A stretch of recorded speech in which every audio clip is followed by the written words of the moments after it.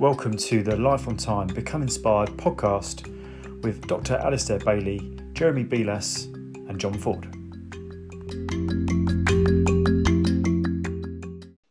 Hi and welcome to our third Life on Time Become Inspired podcast. Today we will be focusing on mindfulness. We've got our trio of people here, myself, John Ford, Alistair Bailey and Jeremy Belas, or Jez Belas, and actually, Dr. Bear. Sorry, I've gone wrong right from the beginning. Just we'll have a bit of a recap. Initially, we've actually got a special guest today, a specialist in mindfulness for kids. We think she's going to come up with hopefully some tips for any students or teachers or parents listening there that've got some kids maybe with some anxiety issues with the current situation. Just to start off, really, guys, how are you? Shall I go first? I'll go first, Doctor, shall I? Yeah. Go on then, Jez. I'm struggling a little bit today with hay fever. So if I'm sounding a little bit nasally, then it's the hay fever. And that's not what this podcast is about. It's not about hay fever. But I'm reaching out to any other hay fever sufferers. You feel my pain. It's been a tricky day.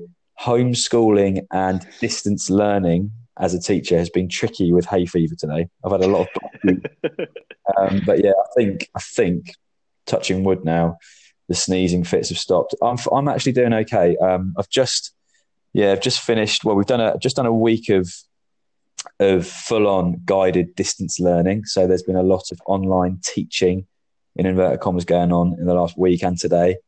There's something that we can touch on moving forward. I think all the teachers out there, teachers that listen to this, it is tough. It's a very strange situation teaching in front of a laptop all day. I think again that's something that we could talk about moving forward. Is sitting in front of a screen for most of your day is difficult, isn't it? And again, as a PE teacher, I encourage anyone listening to break, get out. The weather's going to change, isn't it? We've had amazing weather. Get out. Get some fresh air, get exercising. It's so important. I think it's also quite stressful because when you're in front of a screen, it's not like a face-to-face where you can sort of drift out of the conversation. With this, it's almost like you've got to be 100% focused, haven't you? Otherwise, it looks like you're... One thing about kids, and I've taught kids for a number of years, and you guys find it funny. So cameras, should the cameras be on? Should the cameras be off? Again, it's a debate that maybe we could start in another episode. But my schools loosened the laws on the camera because having the camera on creates an engagement. Okay, so you obviously the listeners won't be able to see us, but we're looking at each other so that we're engaging with each other. Okay, now students are clever, well, some of them are.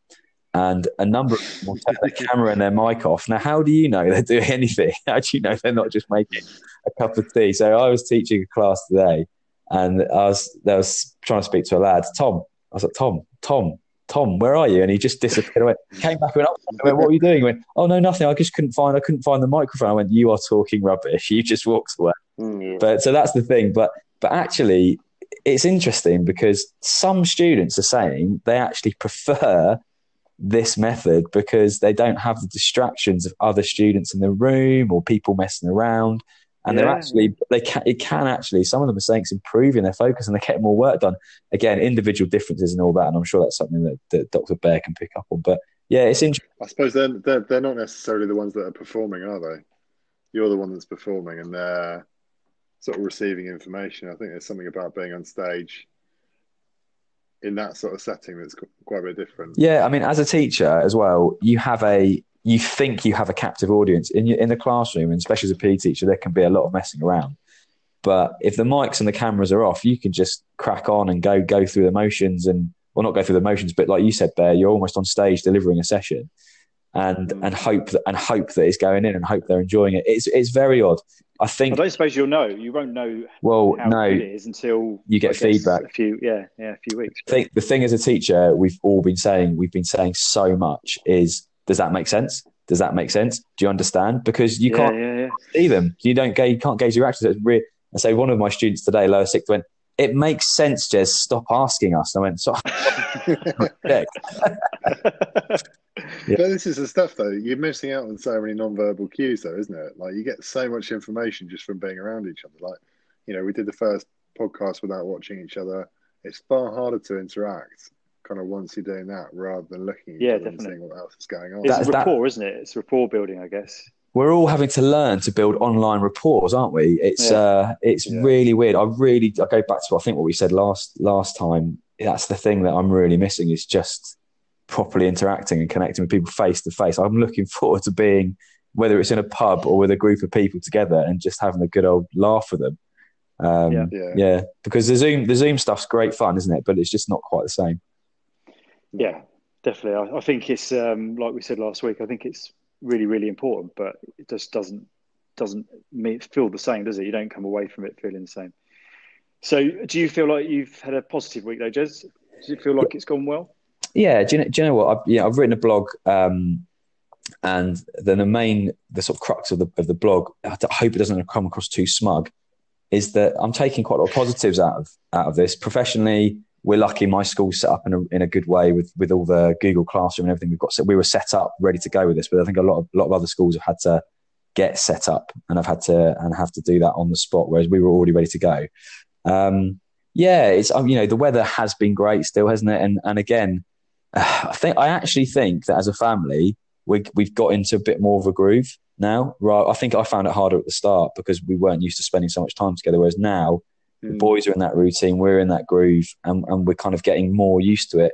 And again, I think it comes back to what we were saying before: the setting a goal, a schedule, whatever for the day. That daily schedule, ticking things off the list. For me, again, my real coping mechanism, the thing that makes me happy, is physical fitness and moving my body. And I've probably done more of that in the last 4 to 5 weeks than I've done for many years. That's kept me happy. That's what keeps me happy. That actually brings us on to like what we're going to be talking about today is mindfulness, because I've had probably quite a stressful last week, really.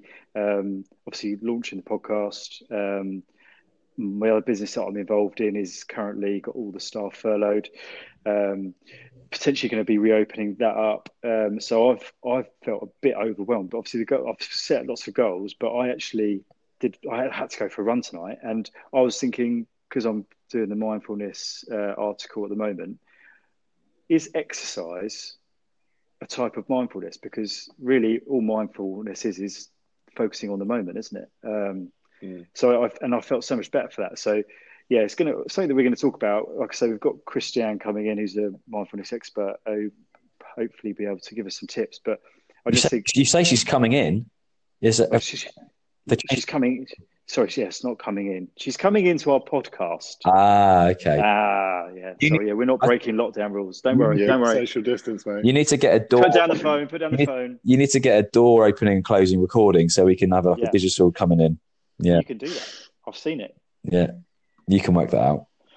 So I think it's just, I think mindfulness is I think we all do it, but we all do it in different ways. What do you think, Bear? I mean, how's your week been? I spoke to you Friday and you said you had a pretty stressful week last week. Yeah, I mean, the NHS thing, coronavirus, sort of not the best place to be. But doing better than expected, I think, considering what we were expecting a few weeks back. I think lots of staff are pretty stressed out, and that's a big part of my job at the moment, supporting staff. So, I was going to say, is that the same, is it? Because I remember you saying that. So your main role now is supporting the doctors and nurses. Yeah, doing a bit of clinical stuff with patients still, but mostly looking after the staff or trying to support them wherever we can through lots of different ways. Bear, how much are you allowed to talk about that? That's obviously a really interesting job for you at the moment. Obviously stressful and busy. Yeah. Can you talk much about any themes that are coming through from the staff? I mean, it's kind of the ones you'd expect, really. Just the sort of degree of, I think it's much the same for the public, is degrees of uncertainty. And I think when you're a professional used to being kind of very used to sort of infection control procedures with something that is sort of, seemingly far more contagious and has sort of spread exponentially sort of through the population, then I think it leaves people feeling far more worried. I think people always sort of jump onto the certainty, so they know if they go through their sort of their procedures and kind of what they're doing, everything's all right. And this, I think, that there's a bit of a sense of, well, sometimes that's not necessarily the case, and you don't necessarily know what's going to happen, which, it isn't the easiest place to be. No. But remarkable resilience, to be honest, considering what people are going through. It's sort of a privilege to be witness to it, really. Yeah, I think there's definitely a hope that we come through this with that sense of pride to be British. I'm not just British, but just globally as well. But yeah, I hope that positivity continues. I've seen a few things today, and it was mainly in the States where it's starting to look like potentially, and it could be media as well, that potentially there's starting to become backlashes in certain areas of the world where people are just fed up now. But yeah, I think like you said, Bev, that word resilience is such a key word, isn't it? Something that we can do a whole series on resilience. Actually in schools, something that's probably the buzzword or been the most important word over the last few years in schools. Yeah, absolutely. Yeah, we can move on to. Well, definitely that'll probably be a whole podcast, won't it? So, okay, so we're another week into lockdown. How many weeks? Can you remember? What is it now? 25, 26 days or something, isn't it? 26 days, something like that, isn't it? Is it? I think it's 5 weeks. I've lost track, to be honest. That's what I thought. My wife's been on, because she's pregnant, she's been sort of locked down earlier, and we started working from home a bit earlier, so I kind of have lost track of where we are, or even what day it is. Yeah. How is it being in lockdown with a pregnant wife, Dr. Bear? Oh, brilliant! Yeah, great fun. and a 2.5-year-old that doesn't like being told anything. Yeah, brilliant. That sounds like you might need some mindfulness. Yeah, so definitely do. Are you very mindful, Bear? Do you practice mindfulness? Yeah, I think I probably. It's interesting, isn't it? Because you talk about mindfulness, and lots of people have an image of, I suppose, people doing this sort of really soothing meditations, kind of stretched out on a yoga mat in groups, or kind of overlooking a beach or something like that. Sort of hours on end. And I think the stuff that I'm naturally drawn to, because my attention's really poor, is like I try to fit it to my life, which I think is where it works best for me. So brief kind of intentional exercises, sort of, I'd say 5 minutes at the most. Okay, and what is that? Interspersed throughout the day. So in terms of the stuff that I do, it's normally doing a bit of breath work. It's stuff that I focus on because I find it really helps with how I'm feeling, and particularly if I notice that I'm becoming more and more stressed, and particularly in the evening, kind of unwinding after a really stressful day, trying to get kind of my nervous system ticking into the soothing aspect. I find it fits me. I do a bit around other exercises, so stuff like I do, or you probably broadly call it like mindfulness and movement. So essentially, when you're moving or exercising, you can still be mindful. That's really interesting, because that is that's what I wanted to find out, really, because I think, Jez, you're definitely into the movement stuff, aren't you? Yeah, so I think one of my specific goals since we've been in lockdown is to do some form of, whether you call it yoga, or I actually quite like that term that Bear's just used, movement and mindfulness. It's not really yoga what I'm doing. I'm trying to improve my mobility and flexibility, but the breath work I think is a really interesting realm. I actually had a real epiphany when I was doing a session a couple of days ago. I really, really, for the first time probably ever, in this whole kind of physical journey of mine that I've been on, really concentrated on my breath, really deep breath in and out through the nose. And it felt great. And it really was a moment. The word meditation is not a word that I would normally use, or something that I'd buy into. But yeah, I'm definitely feeling that movement and mindfulness type strategy, doing it every day without fail, whether I'm following along with something on YouTube or doing my own thing, has really set me up well for the day. Whereas before, I was much more of a go out and get running, get moving type guy, get it in the bank. Yeah. But I'm actually doing it the other way around. But that's because of the change in dynamic and the change in time that we've got, and the fact I'm not constrained by driving to work, coming back. So I can kind of manipulate that how I want. But yeah, I found that really, really beneficial. And something I'd like to do a bit more of. And the other thing I was going to touch on with that, John, for me, I'm in a unique situation where my school's a Quaker school. The Quakers famously, I mean, the Quakers probably most famous for being anti-violent and not fighting in the wars. And there's a film called Hacksaw Ridge, which is quite an interesting one. I don't know if you've seen that, about a doctor Quaker who refuses to carry a gun in the war. And one thing that the Quakers do, one thing that we do at school, is on every Thursday we have meeting for worship where we sit in silence, the whole school. So 600 plus people will sit in silence for 30 minutes. Now, if you've ever sat in silence for 30 minutes, that feels like, that feels like 30 hours.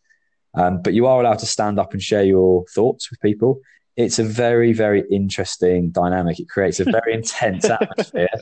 Some people like to fall asleep. Some people really do use it for mindfulness. And the way my school uses the word reflection, which is another interesting take on what mindfulness is, isn't it? It's a time to just think. Mindfulness is just a time to think, a time for yourself, a time to think. So yeah, it's. Is it though? Is it a time for reflection there? Because I would. Well, I suppose it's a bit different. So my sort of understanding of it, and I can't profess of it. Like, I'm not a qualified mindfulness teacher, but it's kind of intentionally paying attention to present moment without judgment.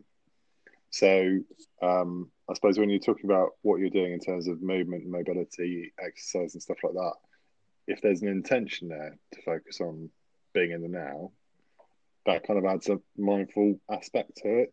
If it's I'm going to bang out kind of 10K and I'm just going to run, and whatever's popping into my head is popping into my head, I wouldn't think of that as being mindful, because you're not necessarily paying particular attention to what's going on right now, and whether that's what's going on in your body, what you're seeing around you, your surroundings, that sort of thing. So I suppose the 30 minutes, like, it could be mindful, it could be reflective, but I guess that's more about engaging your brain and kind of not necessarily thinking about the present moment. Yeah, I think that's it in a nutshell. Jez, do you find in your school, like in your current class that you've got, and maybe in other schools that you've worked, do you think that mindfulness, this type of thing, should be pushed on to kids more? They should be taught it. They should know how to do it. Yeah, I do. Very, very difficult to enforce that, but no, I do. I worked for an inspirational head at my previous school, and he was very, very keen on mindfulness and meditation and well-being. So much so that he really actively pushed it into anywhere he could, really. I think the faster pace life has got, I think it's become more important to have moments to slow down, and whether you do that by reflecting, meditate, yoga, whatever you do. But no, I do think it's important. How you do that, I'm not quite sure. But as a tutor, one thing I've tried to do over the last year is in my tutor sessions where we have a bit of flex. So obviously we'll be delivering lots of different things, PSHE based things. We'll always have mindfulness maybe at the start of those sessions. So that might be yoga based, or it might just be time to relax or lie there or think or whatever it is. So yeah, I think it's very important. It's a difficult, just hearing Bear talk about it, and you, John, it probably is a skill. It probably is a skill, isn't it? Yeah, definitely. And I think the more I don't think it's something you can expect to walk into and be great at. And I remember starting off, I used to work at a place called the Institute of Psychiatry, which is a huge sort of research institution down at King's College in London, and was involved in one of my first forays into mindfulness sort of it must be like 14, 15 years ago. And I was a participant in a research study, just sort of trying to help out some friends. And they kind of set a timer for a minute, and during that minute they'd ring a bell, and on each occasion you were supposed to focus just on your breathing, and that was the kind of task. And on each sort of bell ring they asked you what you were focusing on, and on each occasion, every single one, I was focusing on something else. And I thought, well, I'm just so rubbish at doing this, what's the point in even trying? So completely like the idea of having like a quiet brain, like nothing going through it, I've got It's a impossible, really isn't it? busy, active brain. I just thought I'm never going to be able to do this. And I think the more experience I got, and the more I spoke to kind of more experienced clinicians, the more I kind of understood I mentioned like lack of judgment. Yeah, Because I think whilst I might be focusing on my breathing, if I'm doing a particular exercise, my brain's going to wander off because it's not supposed to be an idle creature. Like we're supposed to be thinking about lots of different stuff. That's how it works. You can't just switch into neutral really easily. The better I've got at it and the easier it's got is when I notice quicker and I'm less kind of shaming or kind of give myself a hard time for it. So if I kind of doing it and I think, oh God, I'm hungry actually, or oh, what's that noise outside, or oh, I'm a bit bored at the moment. It's okay to think like that. And as yeah. soon as I notice, I'll draw my attention back to what I'm supposed to be doing. If And you if that That's happens really, a few yeah. times, 100 times, it It's doesn't really, really matter. It can be frustrating, but that doesn't stop it from being yeah, a because useful exercise. I tried to get my kids. I want to try and get my kids. My kids are 9 and 11, and they're not interested because I think we've tried it a couple of times at this moment in time because they find it hard work the first time. And I Yeah, think this is the thing. And we'll hopefully speak to when Christiane might have some answers for us. But how to get younger kids, because it's not easy to do straight away, and no, especially for a kid to sit still. Tell them to sit still, focus your breathing. Well, that's yeah, boring, isn't it? And also So, the key to this is the why. A kid is going to say, well, why? Why do I have to sit still? yeah. What would you say? Either of you two, you've got a lot of experience and probably a lot more about this than I do. If you're as a teacher, if we're saying to either our own kids or kids at school, we're going to be practicing mindfulness, and they say why? What are the reasons? What are the three main reasons why? Would you say? So I suppose the idea, like I think it gets lumped in a lot with like feeling relaxed quite often. It's the idea that you're supposed to feel relaxed when you're doing mindfulness. I think that might be one of the outcomes, but it might not necessarily be an outcome. So in terms of the why, I suppose in the stuff that I do, sort of therapy wise, a lot of distress that we kind of talk to like clients about is either when they're ruminating about the past or they're sort of projecting into the future, kind of their particular anxiety, sort of the what ifs, what's going to happen if. And the more and more we see, the more kind of distress comes from that particular thinking style of either living in the past or the future. And if we're encouraging people to pay more attention to the present, that's not expecting people not to pay any attention to the future or the past, but the less distressed they might become. So it's yeah, thinking about kind and of that's key. That's it, isn't it? Being the in the less moment. helpful That is that. Yeah, aspects of rumination or yeah. kind of thinking into the future too much.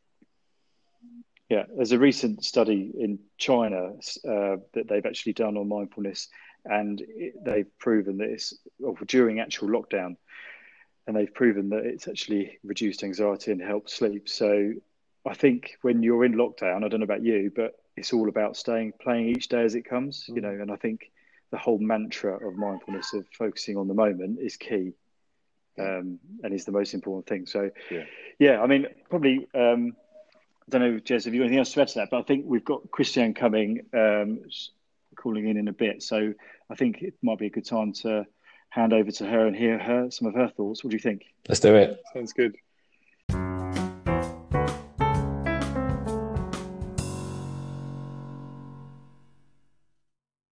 And welcome, Christiane Kerr from Calm Kids. Thanks for joining us on our podcast. We're hoping you can help us out. We've been sort of discussing mindfulness and the benefits of it, and sort of just trying to work out what is the best way for us parents and teachers to try and get our students and kids sort of into it, really. First off, maybe it'd be good just to introduce yourself, what you do and what company you run. Okay, great. No, I'm hi, John. Really nice to be here today. I'm always happy to talk about mindfulness. I've been running my company Calm for Kids for over 20 years now, and that started in 1998 when I was working in a school with very young children, and it surprised me how much they enjoyed that kind of taking a bit of time out. Just I mean, I think young kids are very mindful anyway. So it grew from there, and I've done a lot of work with all ages of children, and adults. I'm an adult meditation teacher. I teach a lot of mindfulness-based stress reduction courses. And I also train school teachers and yoga teachers who want to bring the benefits of yoga and mindfulness to kids of all ages, from nursery age right through into teens. So it's quite a big question, that how do you introduce kids? I mean, if we talk about kind of teens more in this talk, it's quite a big subject, because I think all the teens will be different in what their interests are, but a lot of the research has shown that the best way for parents or caregivers or teachers to bring mindfulness to young people is by modelling it themselves. I think this is even more true with the younger ones, who are tuning into the nervous system of whoever the adult that they're with. But I think, if you can embody it a little bit and model it yourself, then that's, you can't really just kind of go and do your mindfulness. It's kind of... So it's almost leading by example, Exactly. And your responses. And I think quite often, and I think this is particularly true in less professional settings, more in family settings, with our kids, with each individual child we tend to develop patterns of behaviour.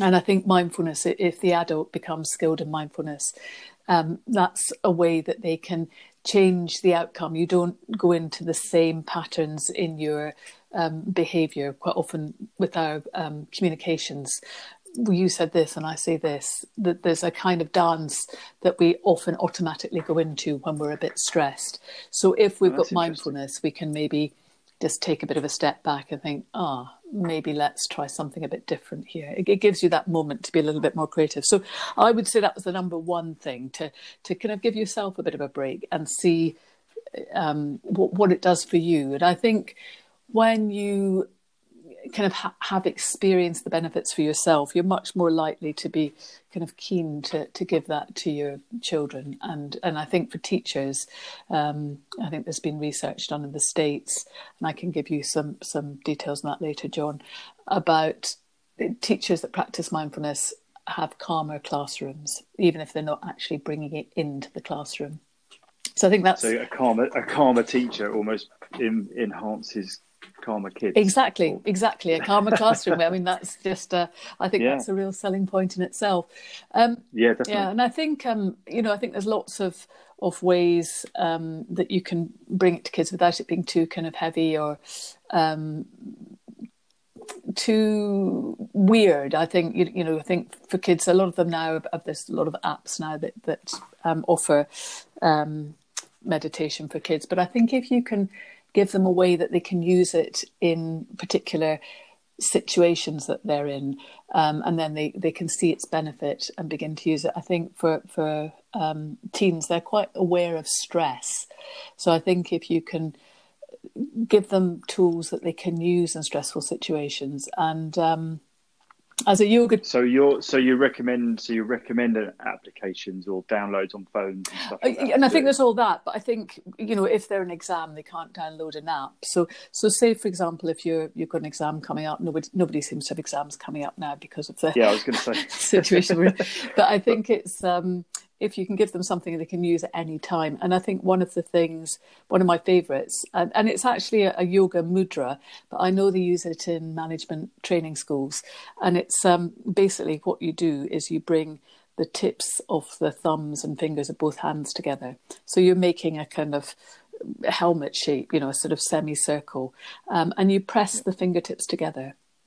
And you can do that with your breath or even without your breath, but it's the nerve endings in the fingertips. It kind of settles the nervous system down a little bit, and it also brings together both sides of the brain. So with children, it's actually called Hakini Mudra, but with children, I would call it, or young people, I would call it concentrating hands.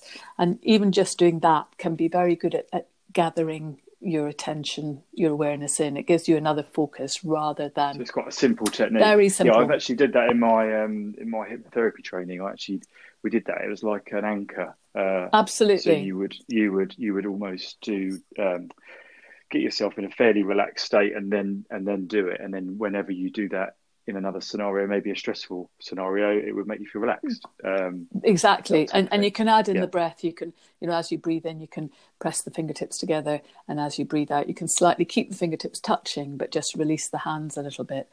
And I think what you said there is absolutely key. I think, in mindfulness practice, we're actually learning skills. And I think if you can present it to teens in this way, this is going to be useful for you. This will help you. Yeah, definitely. Yeah. And this is what I think it is. I think it's actually telling them it's a skill. It's not a something that you're just born with. And what Dr. Bear was saying is that your brain, to do it, you need to do this more. The more often you do it, the easier it gets. So the first time you do it is going to feel a bit strange, because you're going to be thinking, your brain's going to be thinking, well, what am I doing? But the more you do it, the easier it should get. And actually, it should actually help more.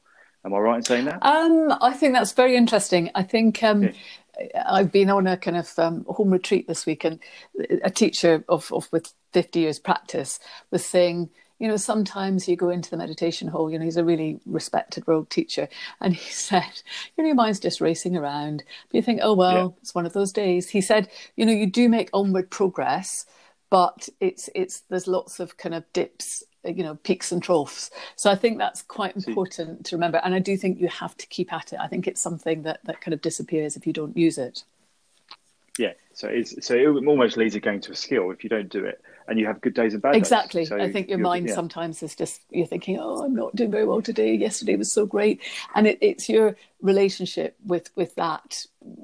And I think that's maybe quite an adult thing, but it's your relationship to what's happening, rather than saying, great, I'm doing my best, I'm sitting in my meditation, rather than thinking, this meditation's not working, I'm not doing it properly. And I think that's one of the keys. It's not the fact that the meditation is not working, it's how you relate to that can be a helpful thing for you. And it's acceptance, I guess. Absolutely. It's a non-judgment acceptance absolutely. Of just having that thought. And really key now, I guess, is there any a tip that you can give to teenagers or parents in this current crisis that we're in? Obviously, stress levels, anxiety levels. I guess you've been quite busy a bit with some of your clients. A bit, yes. Could you just tell us a bit about that, and maybe what you've been offering to people in this time? Well, I think it's the kind of the basic, which you've probably been talking to with your other guests and colleagues. Just that kind of looking after yourself properly is a backrock, and I think mindfulness can help in that. It's rather than sitting in front of the computer all day playing games, it's balance, it's finding balance. And I think when you introduce a mindfulness practice, it can help you to observe your behavior and work out what's helpful, what's not. I mean, that maybe sounds like a bit of another burden for parents in terms of having to monitor more screen time, but I think that's, if you can get teens to be responsible for their own well-being during this time as a family.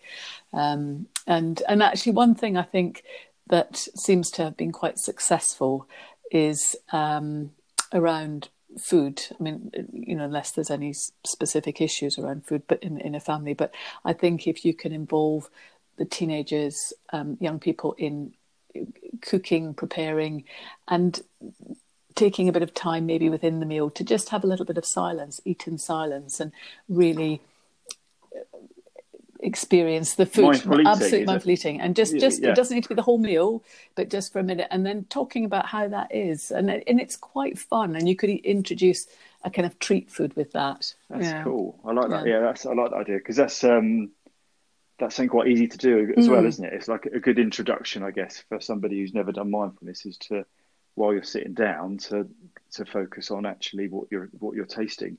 That's really, really interesting. Okay, that's really, really helpful. So your top. So just to recap, then, there's some really, really interesting. But obviously, the key one which you started off with is, if you're a parent or a teacher with parents, is to actually do it yourself. Yes. And have a go yourself as a first off. And then sort of maybe some physical things like the hand, the finger and the thumb, and maybe some mindful eating as well. So those all sound really, really good things. Is there anything else you'd like to add? I mean, for our listeners, teenagers in this time of sort of looking forward. I mean, one of the things I think we're trying to focus on in my family anyway, and what I try and think of is, because of the uncertainty, it's just going day by day, which is a fairly mindful way of trying to live anyway, I guess, is not thinking too far in advance. Is that something that... Oh, completely. But I think that's quite a challenge, isn't it? I think that's where mindfulness can help. And I think I'd give one other tip, because I think you can't really talk about mindfulness without mentioning the breath. It doesn't need to be just the breath, but I think 3-5 breathing in for 3, breathing out for 5.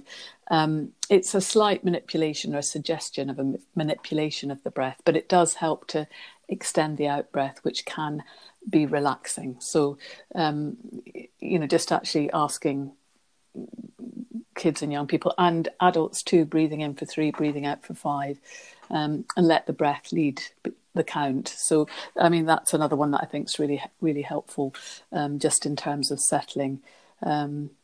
Focusing on breathing. I mean, there is obviously lots and lots of mindfulness techniques out there, breathing techniques and things. I think you've got some stuff on your website. We're going to have some stuff on our website. So so the listeners hopefully will be able to have a go on some of that stuff, and there'll be a blog on this with all the details of this. So you don't need to be, if anybody's listening to this and noting stuff down, these tips will be all on our website. Thanks, Christiane. Really, really appreciate your help. It's a pleasure. My pleasure. Yeah, potentially moving forward, hopefully when we get out of this crisis, we're going to do some more podcasts on mindfulness. We'll get you back on if that's okay. Great. Okay. Thanks, John. Bye. Cheers. Thanks. Bye.